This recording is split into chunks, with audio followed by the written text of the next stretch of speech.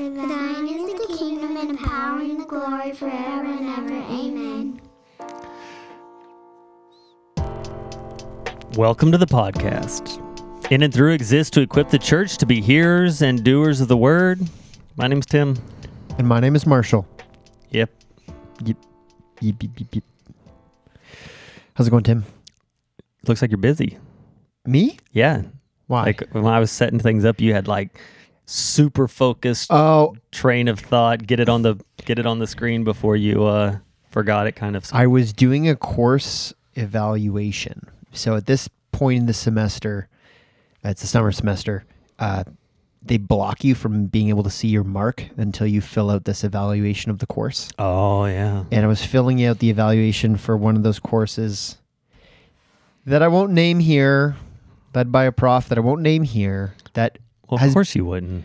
Has been a good course, but just too much busy work. So I was trying to articulate that. I'm talking about like multiple assignments per week that are worth a fraction of 1% of your overall mark. I'm not even joking. They're like, these 3 assignments due this week are each worth 1/3 of 1% of your overall mark.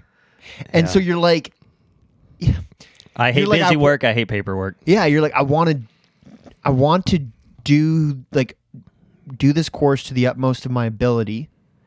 I don't want to if I just ignore all of these assignments collectively, it's going to cause a problem with my overall mark. Mm-hmm. So you're just like burning out these like little mini papers, 2 pages here, there will 2 be pages there. There will be no tedium in heaven.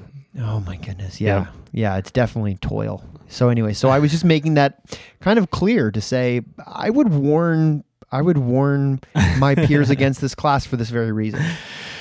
Yeah. So, anyways. All right. Well, you got your tangent. I'm out. You got it recorded for posterity's sake. Yes, that's right. Okay. Yeah. And I didn't throw anyone under the bus. No. Because I wouldn't want to, because the prof is great and the class is good. Like what you learn is good. It's just too much stuff.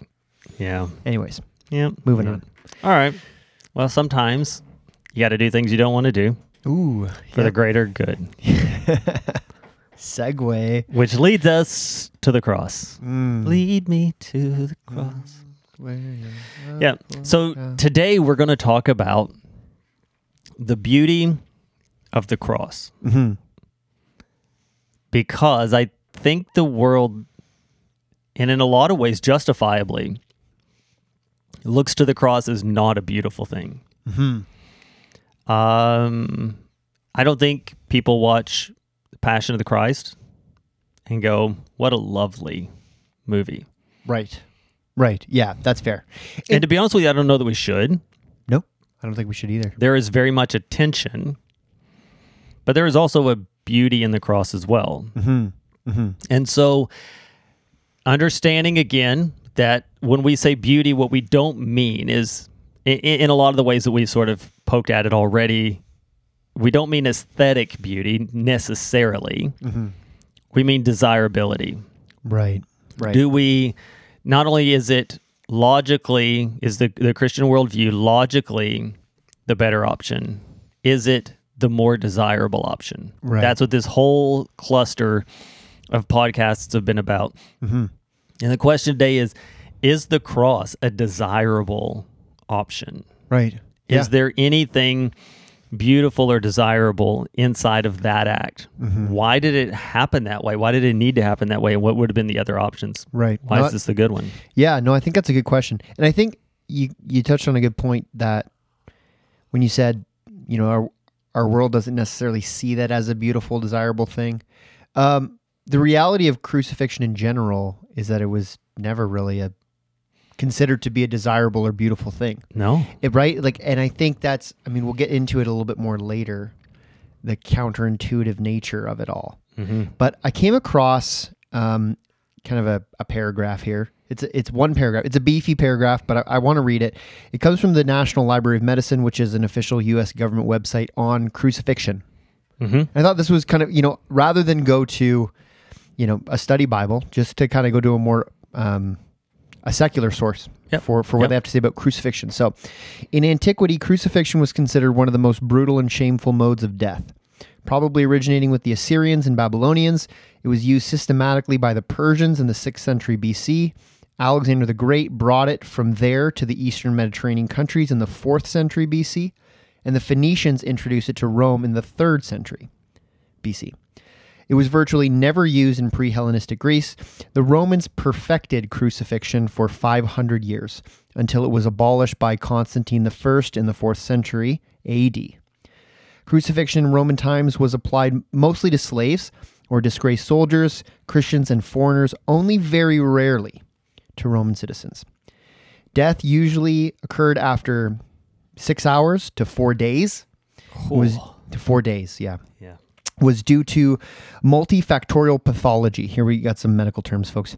After effects of compulsory scourging and maiming, hemorrhage, and dehydration, causing hypovolemic shock and pain. But the most important factor was progressive asphyxia caused by impairment of respiratory movement.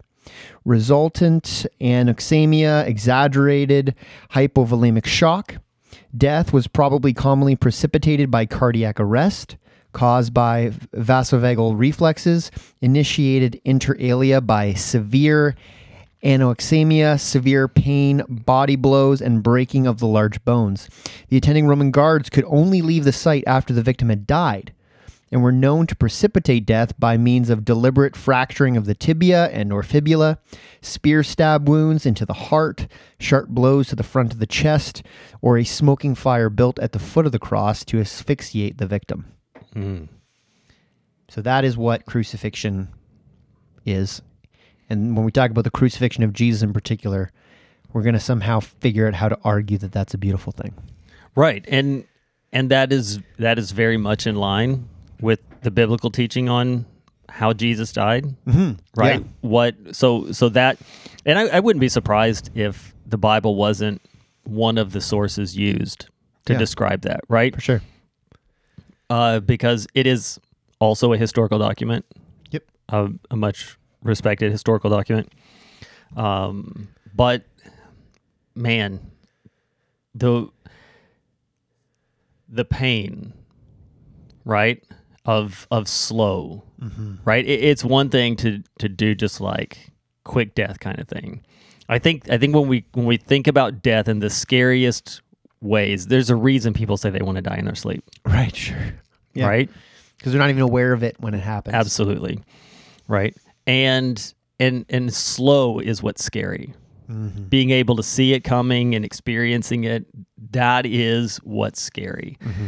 Right? Mm-hmm. And this is very much that on a lot of levels. Mm-hmm. Mm-hmm. You know?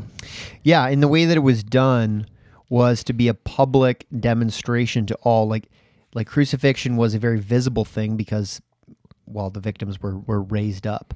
Right. As kind of a warning sign. Right. To all those that if you defy the authorities, this is what we will do to you. And you could be next. It is quintessentially insult to injury. Yeah, for sure. In its greatest form. Mm-hmm. Right? Mm-hmm. Yeah. Because I mean, what that little article that I read, or that portion of the article that I read, was not only one of the most brutal, but also shameful modes of death. Yeah. Right? Typically, they'd be naked when this happened as well. Right. So those Sunday school pictures we have with, still a loincloth or a sash on or whatever that may Jesus or may had, not be accurate. Probably not accurate. Yeah. Mm-hmm. Which again, just adds to the shame and disrespect that would have been associated. Particularly, if you're a Jew, a people group who were, particularly obsessed with propriety in how you dressed and everything else like that. Yeah. Yeah. So, this is a heavy thing. It's a weighty thing. It's confusing, or can be confusing for us in trying to argue for its beauty. And to be honest, the earliest, when it comes to the crucifixion of Jesus in particular, understanding who he is, that kind of compounds it, right? Not only is this an ugly thing in and of itself, but the fact that it happens to him makes it particularly ugly. Yeah, it is rightly written on our hearts that the death of the innocent is the more troubling thing. Mm-hmm. Right? Like there are really fascinating studies out there where they will present a scenario of, like, let's say combat casualties, right? And they'll be like this many soldiers from each side and a dog, right? And like just measuring where people go, oh, right? And it wasn't the 12 soldiers, it was the dog, Yeah. right? Like, why did the dog die? Right. Right? I need that story. I need to know what happened, right? And the reason is, wherever you stand on war, even if you're, as we would be to say, like the place that mankind holds in creation is the greatest place in all of creation. Even with that, we would say we also know that we participate in very sinful, very dangerous things. Right. War is one of them. Right. Right? The dog didn't. Yeah. What did it do? Right. Right. And so that's what becomes troubling. It's not necessarily that we actually love the dog more than we loved those people, or that we believe the dog had a more compelling story. We know that the dog is in no way a willing participant in this. And so that moves us. Sure. Yeah. Yeah. I mean, even thinking like in a more like recent historical context, I mean, listening to a lot of stuff on like World War II, there's a sense in which this might paint me in the wrong light, but whatever. There's a sense in which when you hear about like an SS unit getting run over, you're like, good. And then you hear about towards the end of the war that, okay, yeah, the Allies took this town and it was essentially guarded by a bunch of like 16-year-old boys and old men who were forced into military uniforms, because there was nothing left for Germany to draw on. And you're like, oh, like it doesn't feel as, not that I might be even wrong to get a kind of sense of satisfaction out of SS soldiers dying, Sure. but it's different, right? It's different. Even in that, like, and they're all just still fallen. They're human beings and they're fallen human beings. But even there's just the gradient of how keen and engaged and how much of a willing participant they were in what was going on impacts how we read that and how we feel about that. Right. And that's even biblical, right? You have the two thieves on the cross in this very moment. And you have the one who's joining the crowd and mocking, right? Like he's going to spend his final hours going, I'm up here too, whatever. This guy happens to think that he's God. That's hilarious. If you're going to go out, you might as well go out mocking someone, I guess. I don't know. I don't know what he's thinking. What a metaphor just for our culture, though. Yeah. We're all dying. We're all destined for it's the doom, human heart, and we're just gonna like mock others or mock Christ Himself as we go. And so he's sitting here just joining in on the barrage of things to be said, and then the other says, "What are you doing?" And makes the point to say, "We deserve this." Right? So in doing that, he minimizes even his own death and the death of his friend because it's justifiable. Right? We're guilty. This is justifiable. This is right. Has it ever occurred to you that the holiness, the sinlessness of Jesus was so well known that a thief on the cross, not a disciple who walked with him day in and day out, what would have constituted a stranger says, I know who this guy is, and what we know of him is that he's blameless. Yeah. He's done nothing. Yeah. Right? Pilate says the same he's thing. done nothing. His innocence is talked about around town. People know enough that they're going to bring it up. Right? It's not like those thieves got to sit in the back row of the trial and hear, like Pilate said that he's not guilty, right? Right. We're just waiting because if we carpool, we can save money, right? So we're just going to hang around a little bit. No, they wouldn't have been present for that. It would have been a different time, but they know. Yeah. It's wild. Yeah. I was reflecting on the story of the disciples on the road to Emmaus, right? Who like that kind of that long walk out of David's city, that long departure, right, down that road. out of Jerusalem, grieving the loss of Jesus, right? Grieving the loss of, what they anticipated as the fulfillment of all these promises, all these things they were longing for, all these things they saw in the scriptures they were hoping for, seemed to be dashed, right? This son of promise, just like how, they had these other kind of sons of promise. You think of Isaac or whatever, Isaac ended up being, there was a substitute for Isaac.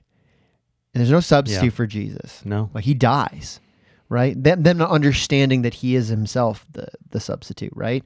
And so for them, it's just utter defeat. It's just utter loss. It's just everything that they were hoping for and looking forward to is just done. Yeah, and that's where a lot of times you hear pastors talk about the disciples at this point, and they're like, what did they do? They ran and they hid. Mm-hmm. Brother. What would you do? What would you be? Yeah, what would you do, right? Even Peter, and I'm not letting Peter off the hook for his denial of Jesus, because Jesus ultimately forgave him for that. But you don't have to. I don't Jesus have to. Jesus already did it. But he was at least in the vicinity, right? I guess John. We know that John was present, but most of the guys are gone, right? And then but anyway, so there's this feeling of utter defeat and loss. Everything is wasted. Everything has been for naught. Yeah, and almost in an Alexander the Great kind of a way, right? Because there was, and this is a nuanced position. All right, I know that you don't even like this position. Okay, but I'm going to throw it out there. Maybe one of our listeners likes this position. Okay. I like to grant a little bit of space to the disciples asking the question, who among us is the greatest? Okay. I want to grant some space to that, because when that conversation happens, it happens when Jesus is talking about how he's going to go and die. I think what they might be saying is, then how does this thing carry on? Right. Who's the successor in this? I don't think it's, I'm going to die, and this is the way it's oftentimes painted. I'm going to die, and then this sort of clueless, we're not even listening, we have our own thing going on, entirely detached. Hey, who's the better looking, me or him, right? Which one of us is smarter? Which one of us is your favorite, right? Right. In that kind of a way. I think that the notions are connected in a way as to say, who's the successor?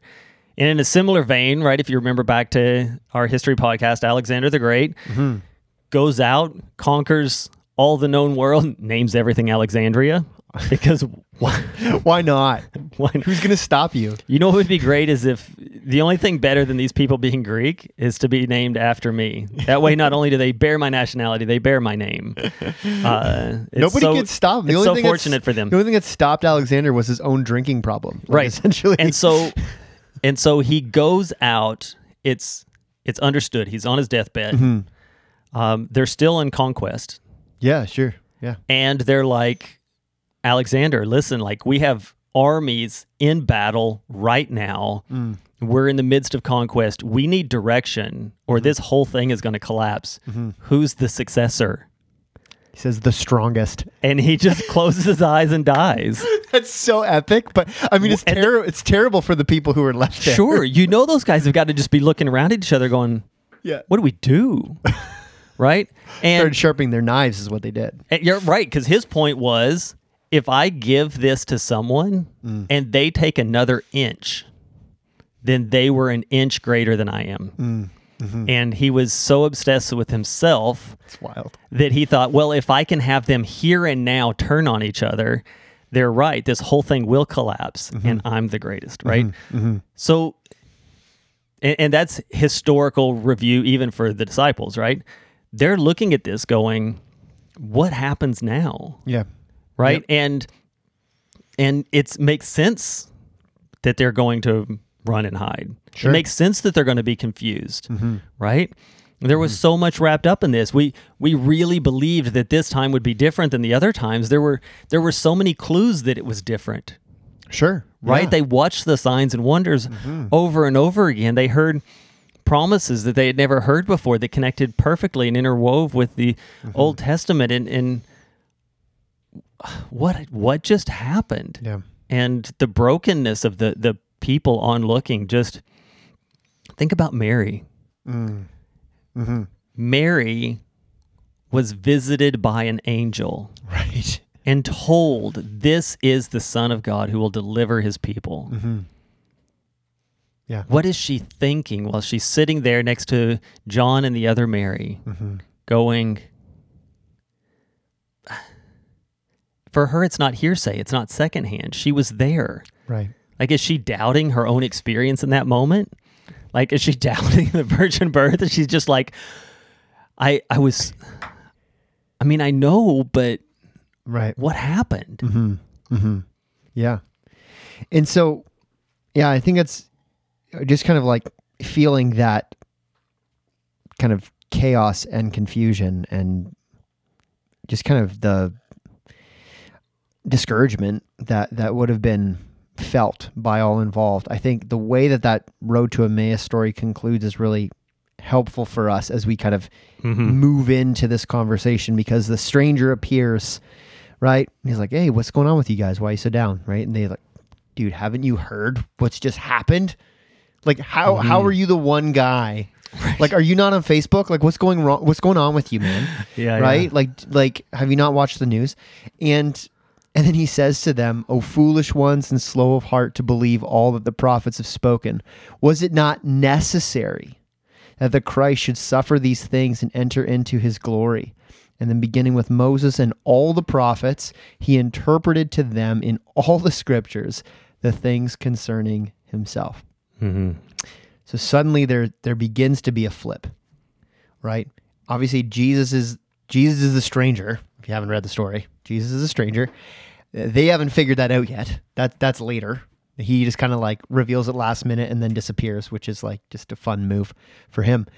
But like, he essentially says like, no. This ugly, terrible thing that just happened was necessary. And it's actually for the best. Right.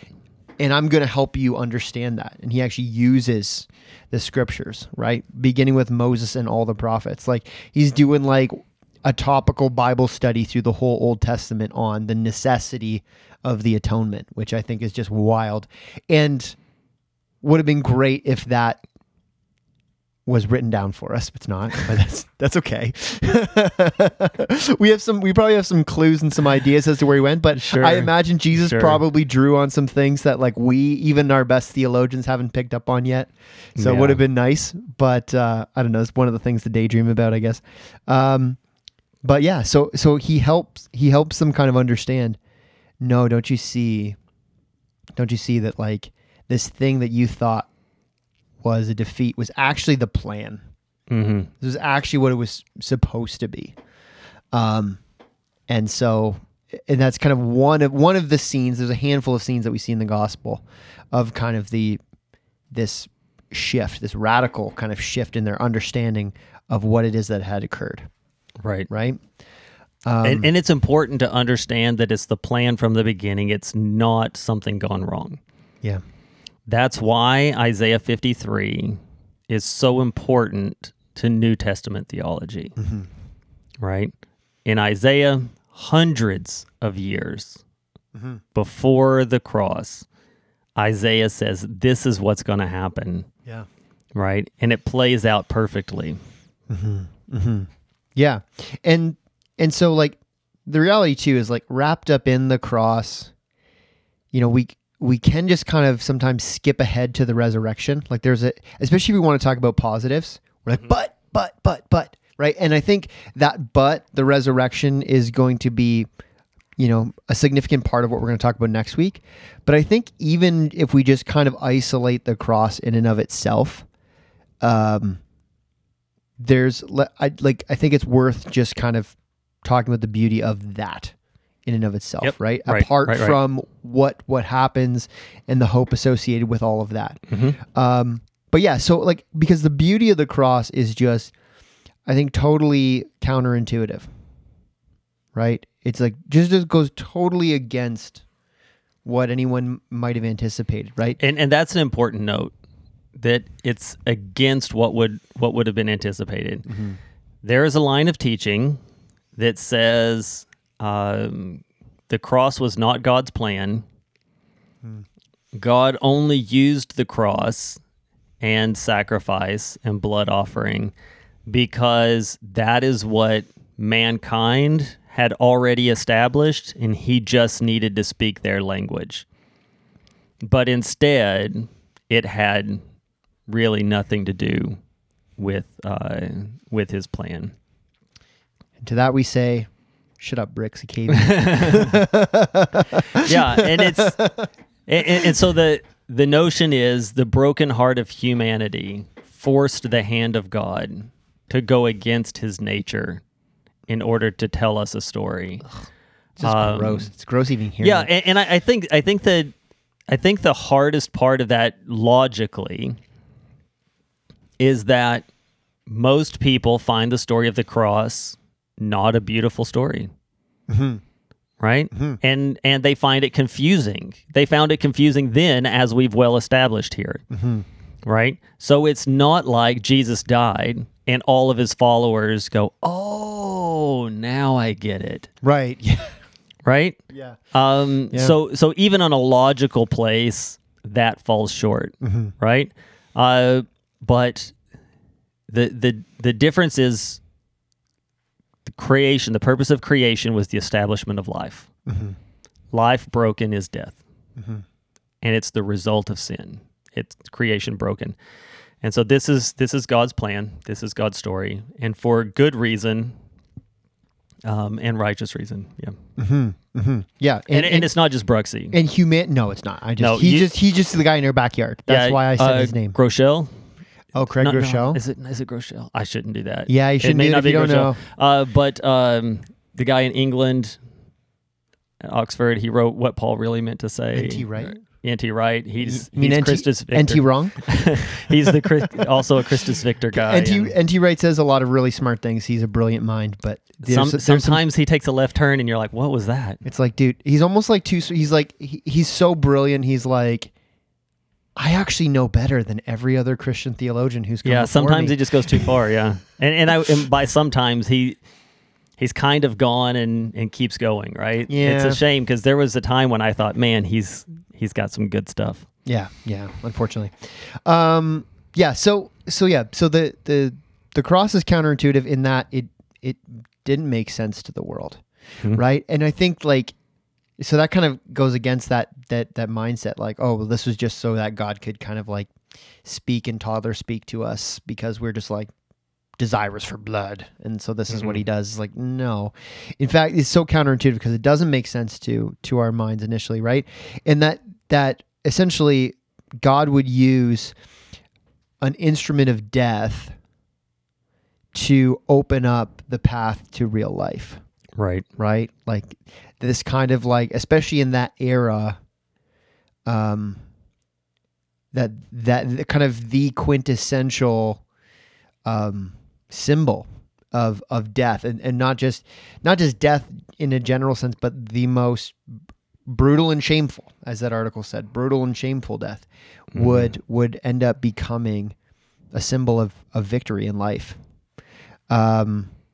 Right? Because what people saw at the crucifixion was like a man who had claimed to be Savior, claimed to be a king, claimed to be a Messiah. They watched a man like that lose everything, right? As he hangs there, he's helpless, he's hopeless. Yeah. He's bleeding out, he's dying, right? Like it's like he's lost everything. How could this ever be a victory? Like this guy had a lot going for him for a minute there. And now it's all gone. Yeah, and the humility of Christ in this, right? The condescension to go from the throne where he is surrounded by the angels singing thrice holy over him, to go and to be embarrassed and destroyed by his own creation for their sake. Yeah. I often say at this point, and those of you who sit in my preaching have heard me say this too many times, sometimes we get a gift, and it's not uncommon for us to look at the value of the gift and to say, oh, you shouldn't have. I cannot think of a greater place to apply that than here, to just look to God and say, you shouldn't have. Yeah. Yeah. And I mean, you think of those people, not just, I think of especially kind of the Gentile believers, like, the Roman citizens, so to speak, who hear the gospel, hear of the crucifixion of Christ for the first time. What a reversal of values and expectations that's being put in front of them, right? Crucifixion was reserved for the worst of the worst, right? To be crucified meant to be made worthless, right? Like they didn't like a lot of emperors got killed. They didn't get crucified. Like nobody of any social standing or cultural value got crucified. And so to suggest that a king, a Messiah, would die in such a way must have just seemed utterly preposterous to them. But then the scandal, I wonder if just the scandal of it all, while some people would say that, like, offense to the Jews, a stumbling block, or foolishness to the Gentiles, right? Like a lot of people are going to be like, that's foolish. But I wonder if, to some, they're like, that is so backward. That is so preposterous that I need to think about that for a second. Yeah. For whatever you think about the theology of their church, Hillsong did an album in the 2015-ish, Zion. Oh, yeah. And there's a song on there. So Oceans was a song that sort of blew up. Yeah.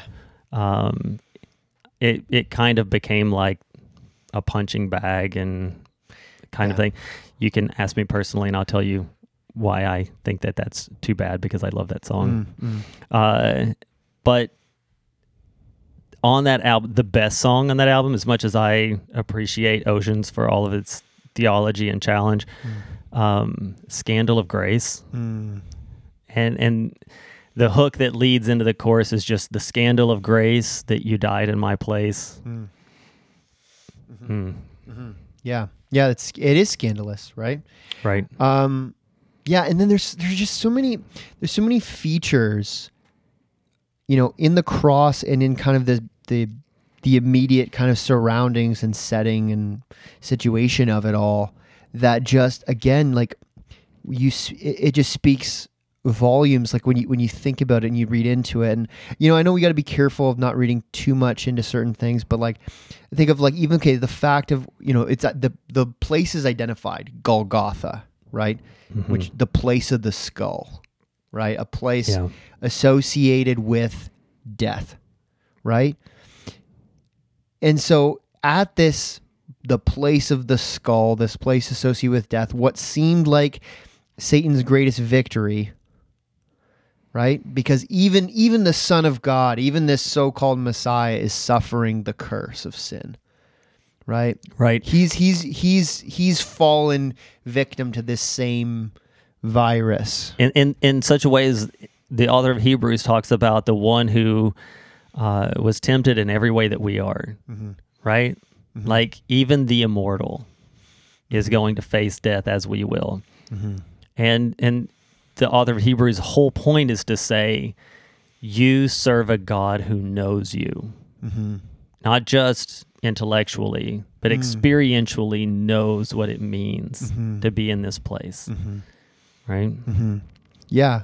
And we've talked about this before, kind of the proto evangelion, right? That hint, that very first hinting at the gospel that we see in Genesis 3, right? Where the Lord says to Satan, of the seed of the woman who will come, right? You will strike his heel and he'll crush your head, right?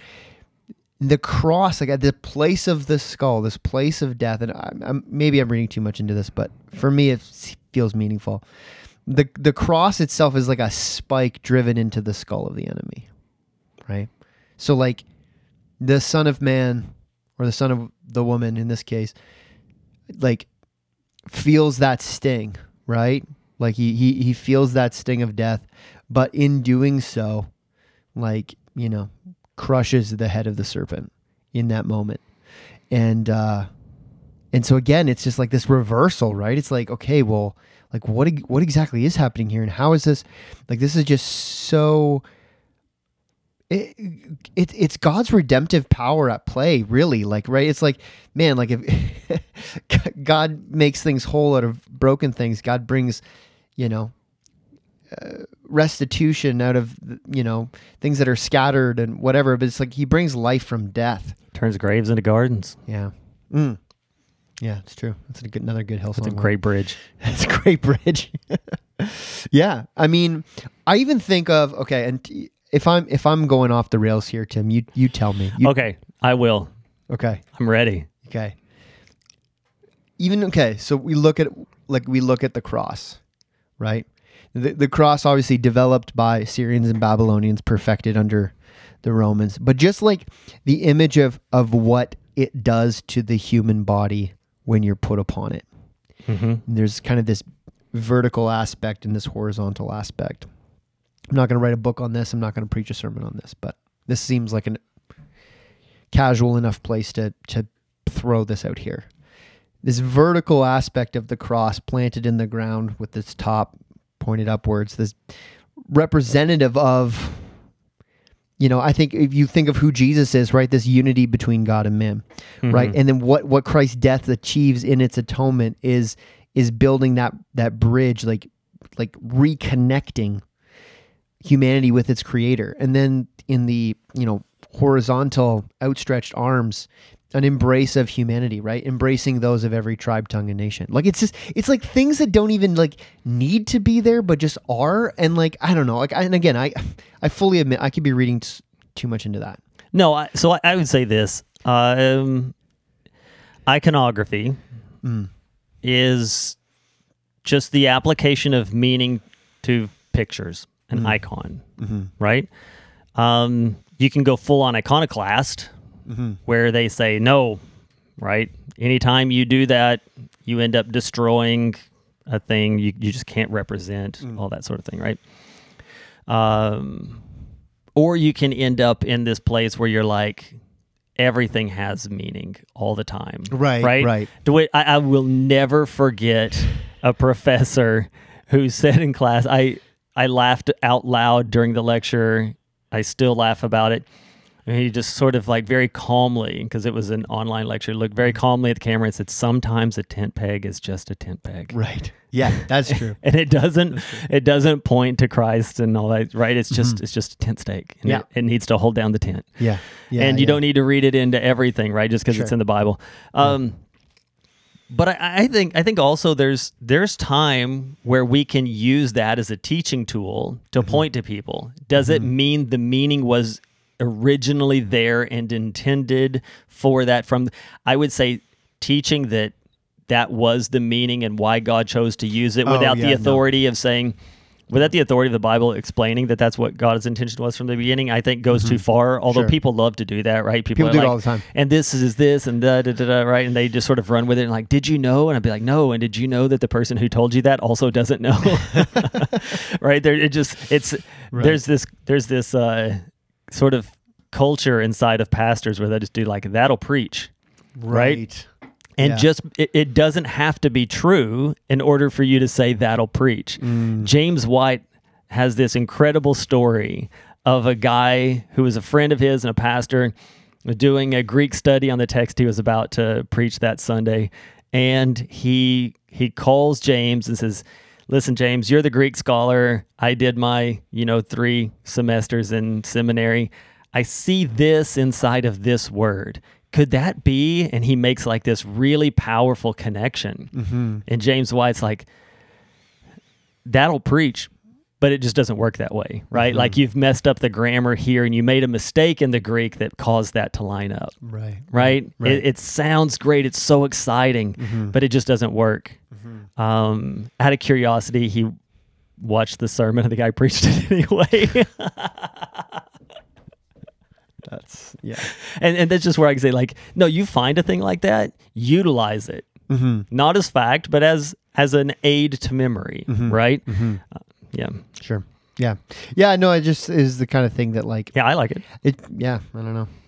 Yeah, but yeah, and again, like there's just speaking to like, other things, this is more biblical insight. Okay. This next one, don't worry, I'm not getting to it. I'm not talking about like, and the wood of the, no, I'm not getting into that. But like, even like some of the words that are spoken leading up to and surrounding the crucifixion. One like crazy in a good way, I guess, passage that like I had never really considered, and I never really heard much teaching on it. It might have been taught on, and I just wasn't until a few years ago when I came across it. Was this council, this essentially probably the Sanhedrin is called after there's these reports of Jesus raising Lazarus from the dead, which occurred shortly before his crucifixion. And they're like, what are we supposed to do with this guy, right? He keeps performing signs. He seems legitimate. Like, what are we going to do with him? Sure. Right? Not, he seems legit, so maybe he is, but he seems legit, so we have to kill him.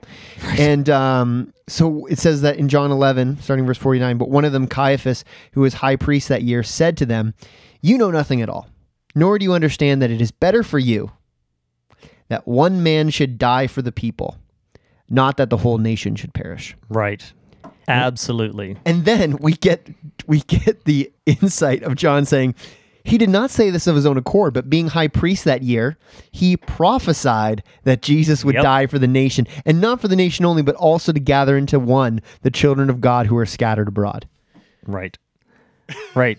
So even in the trial of the people of God, he speaks the beauty of the cross and why it matters. Yeah, it's better. Right? It is better for one man to die. Right. So Adam, okay, we know historically Eve took the first bite, right? Yeah.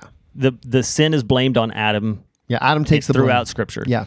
Yeah. So we're going to do the same. Blame shifted on Eve is from like Roman Catholic theologians who just we're gonna do the same, right? Yeah. Adam takes the heat. In line with Paul, there was one man and there is another man. The first Adam and the second Adam. The reason he calls them both Adam is not because Adam is the greater, but it is the prototype from which all other types will follow in life. The name Adam means man. Yep. Flesh and spiritual, right? One man sinned and brought death as a consequence. Right. We've already said creation was about the bringing of life. To break life is death. And so he brings about that destruction, one man. What if everything and everyone didn't have to die? That'd be nice. Wouldn't that be great? What if, since one man made the mistake, one man can clean it up?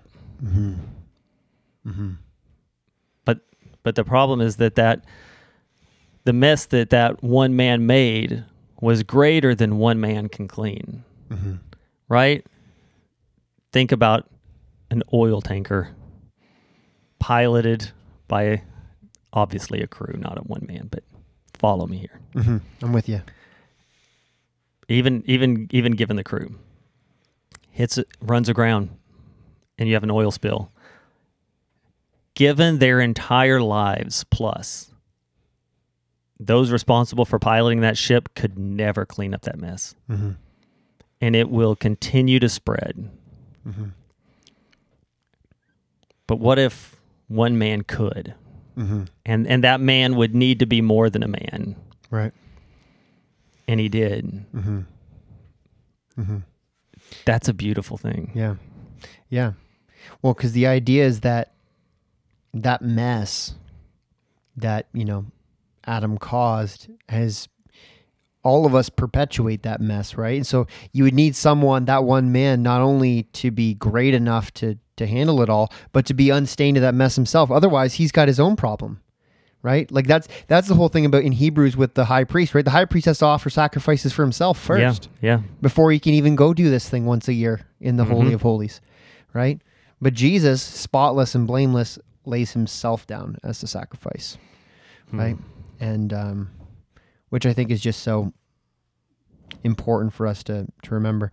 Yeah, I mean, even things that happen, like, you know, you have the soldiers, you know, who are scourging him, beating him, and, you know, whipping him and whatnot, hitting him in the face, saying, "Hail, King of the Jews!" Like, they're confirming, just as Caiaphas was, even though like his thing was like, it's better that this man dies, like, but there's truth in what he's saying, but he just doesn't really realize it.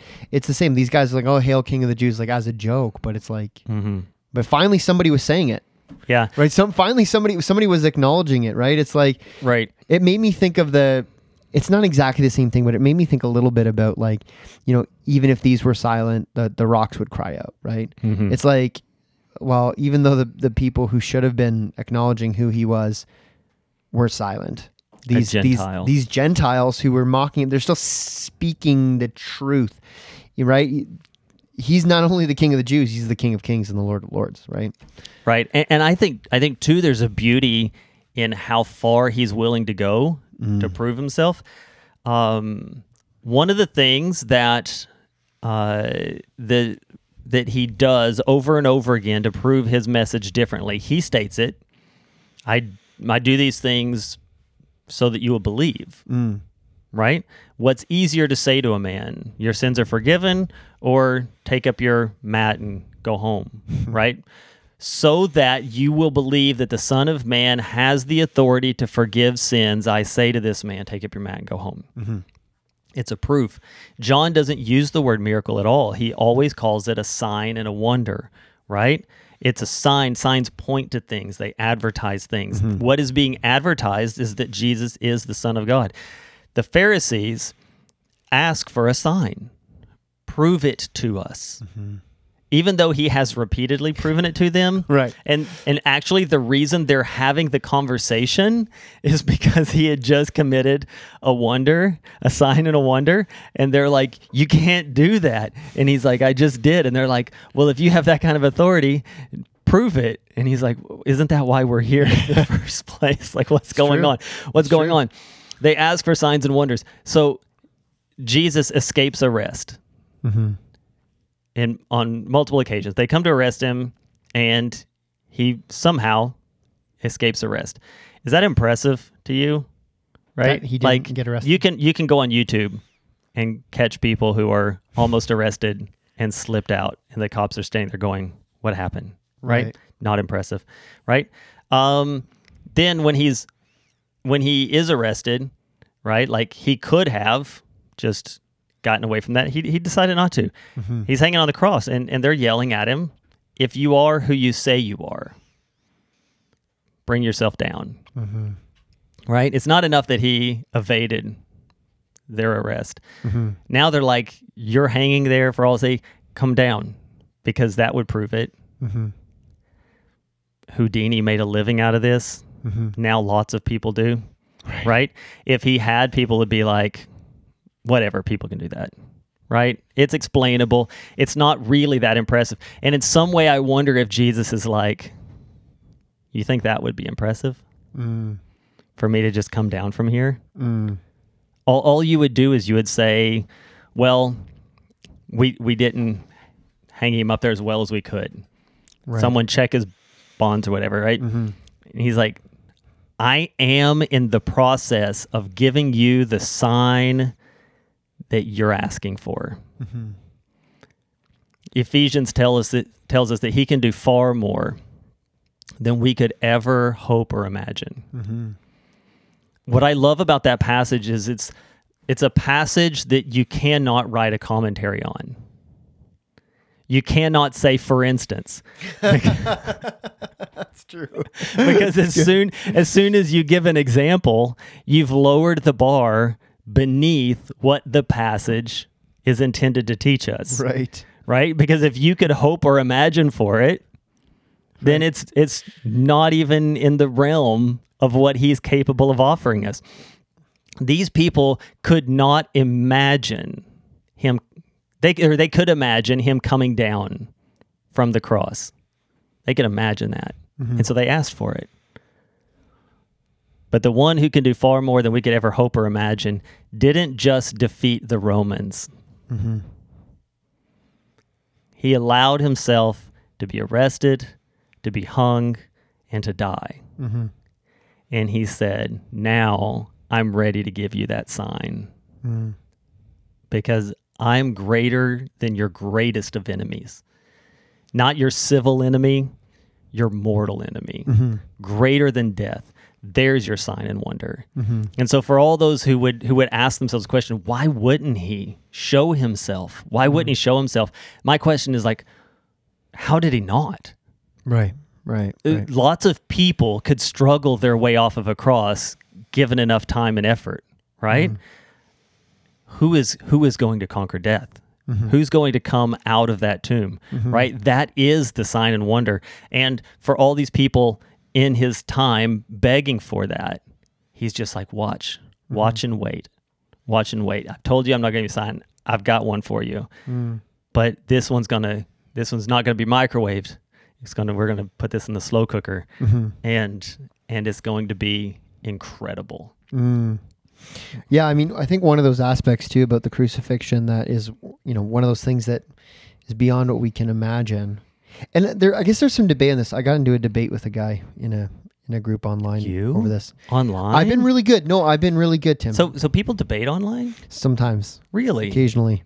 Huh. So essentially we were talking about the nature of the atonement and anyways, and kind of its scope and whatnot. And we don't have to get into that stuff. It's kind of anyways. But just what this guy said is like, Jesus suffered a physical death and that was enough. That was it. Just the fact that he died was what achieved the atonement. I'm not there. I think there's something going on beyond what we understand in Christ actually bearing the wrath of God, right? The punishment that brought us peace was upon him, and I think more than just nails in his arms and his legs, right? More than all those brutal things that we read at the beginning of the episode.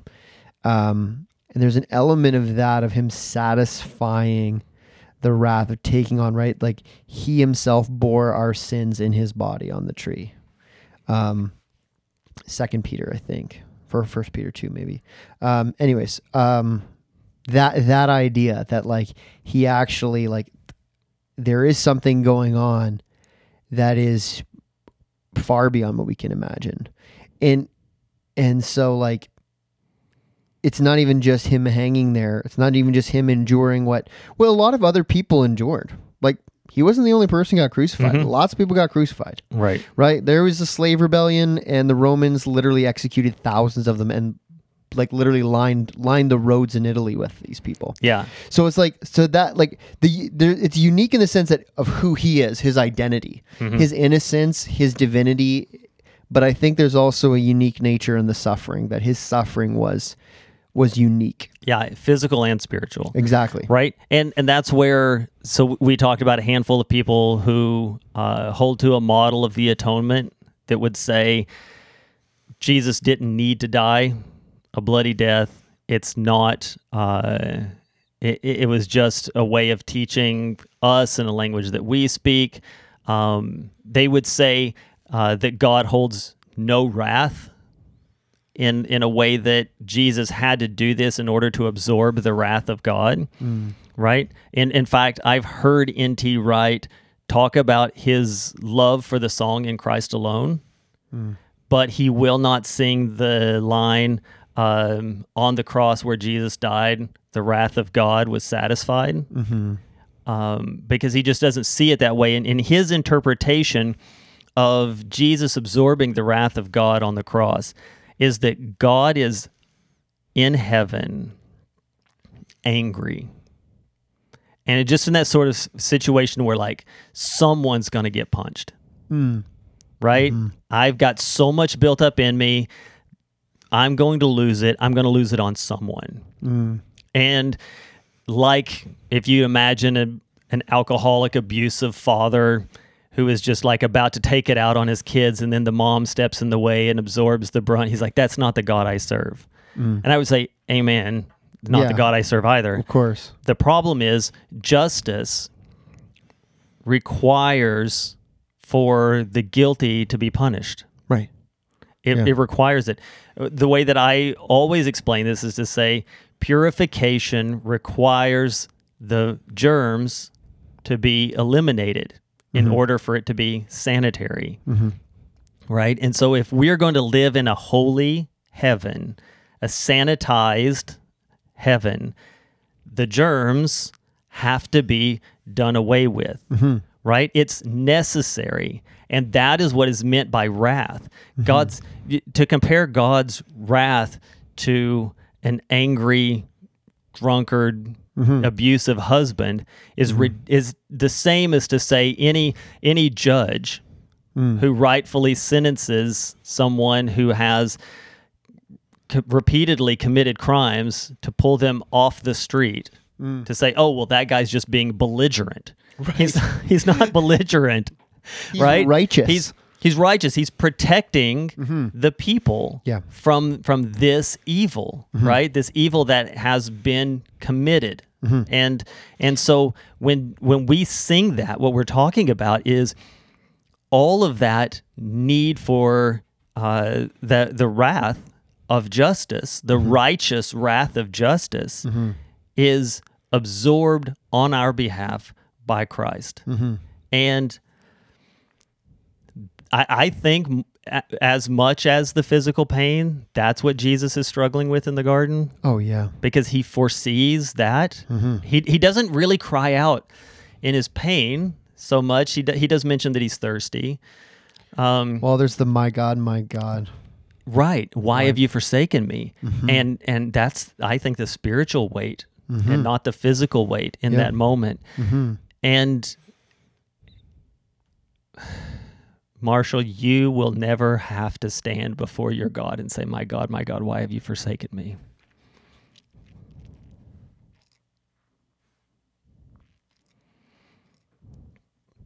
Because he did.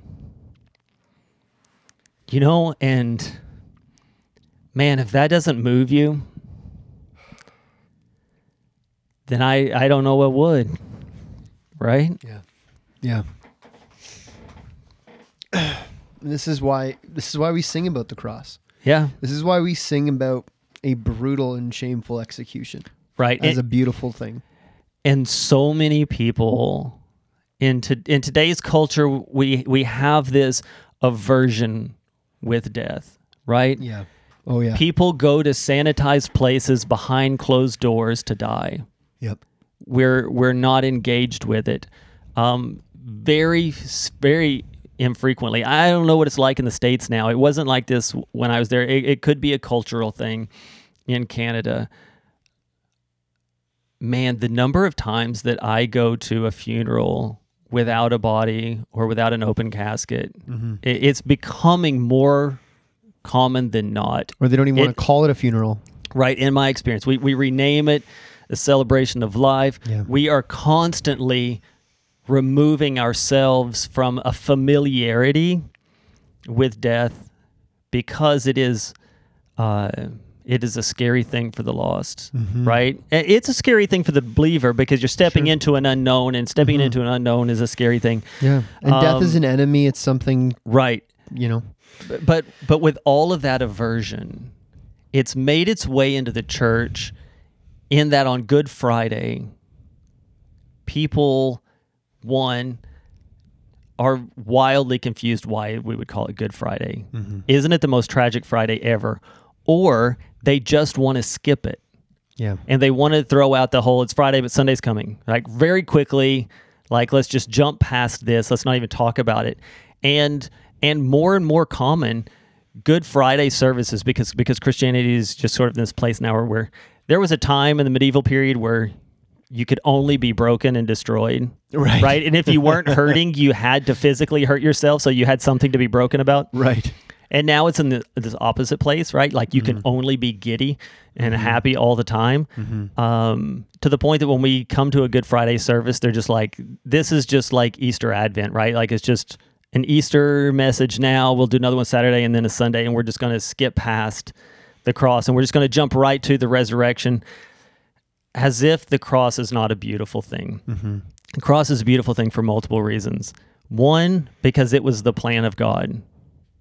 And there is no getting around the fact that God's plan is right and good. Mm. And even if it's not what you would do, it's beautiful, whether you know it or not, right? Mm-hmm. It's beautiful because it's God's plan. It's beautiful because one man cleaned up the mess that we have all made. Mm-hmm. And there is an element of his sacrifice on our behalf that will keep us from ever having to know the penalty of our sin and the weight of our sin. Mm-hmm. Sometimes I find myself praying, God, I want to see my sin the way you do because I want to be appalled by it, right? I don't always feel appalled by my sin. Mm. And that's a scary thing to me. Mm-hmm. How familiar have I become with my sin that it's not? And sometimes I wonder if that's even a right prayer, because I will never know the true weight of my sin because it's been carried away and I'll never see it. Mm-hmm. But isn't that what we want to do for our children? You think of the generations that went to war and knew the horrors of it. Mm-hmm. And they didn't want their kids to ever have to even know. Yeah, right. Right? And we want that for our own children. There's places I've been and things that I've done. I don't want my girls to know that. Yeah. I don't want them to feel the depth of that. Mm-hmm. And I know that they're not going to be perfect. And I know, I understand that. I'm not naive, but as a loving father, I don't want them to ever be there. Mm-hmm. And so I think, there's an element of that Mm-hmm. this was part of the plan so that we didn't ever have to truly feel the full weight of our sin. Right. That's why we have monuments in Flanders Field and stuff like that, right? Mm-hmm. Let's not forget what these did on our behalf so that we would hopefully never know. Whereas the cross is, let's not forget this, which is why the church has historically used that icon front and center. Oh, yeah. Let us not forget this, not because hopefully we will never have to know it, but because we will never have to know it, right? The price paid on our behalf. Yeah. All right, man. Anything else? No, I'm good. Thanks for listening. This podcast is a resource of Memorial Baptist Church in Stratford, Ontario, in cooperation with the Gospel Coalition of Canada. It's produced by Alex Walker. See you next time.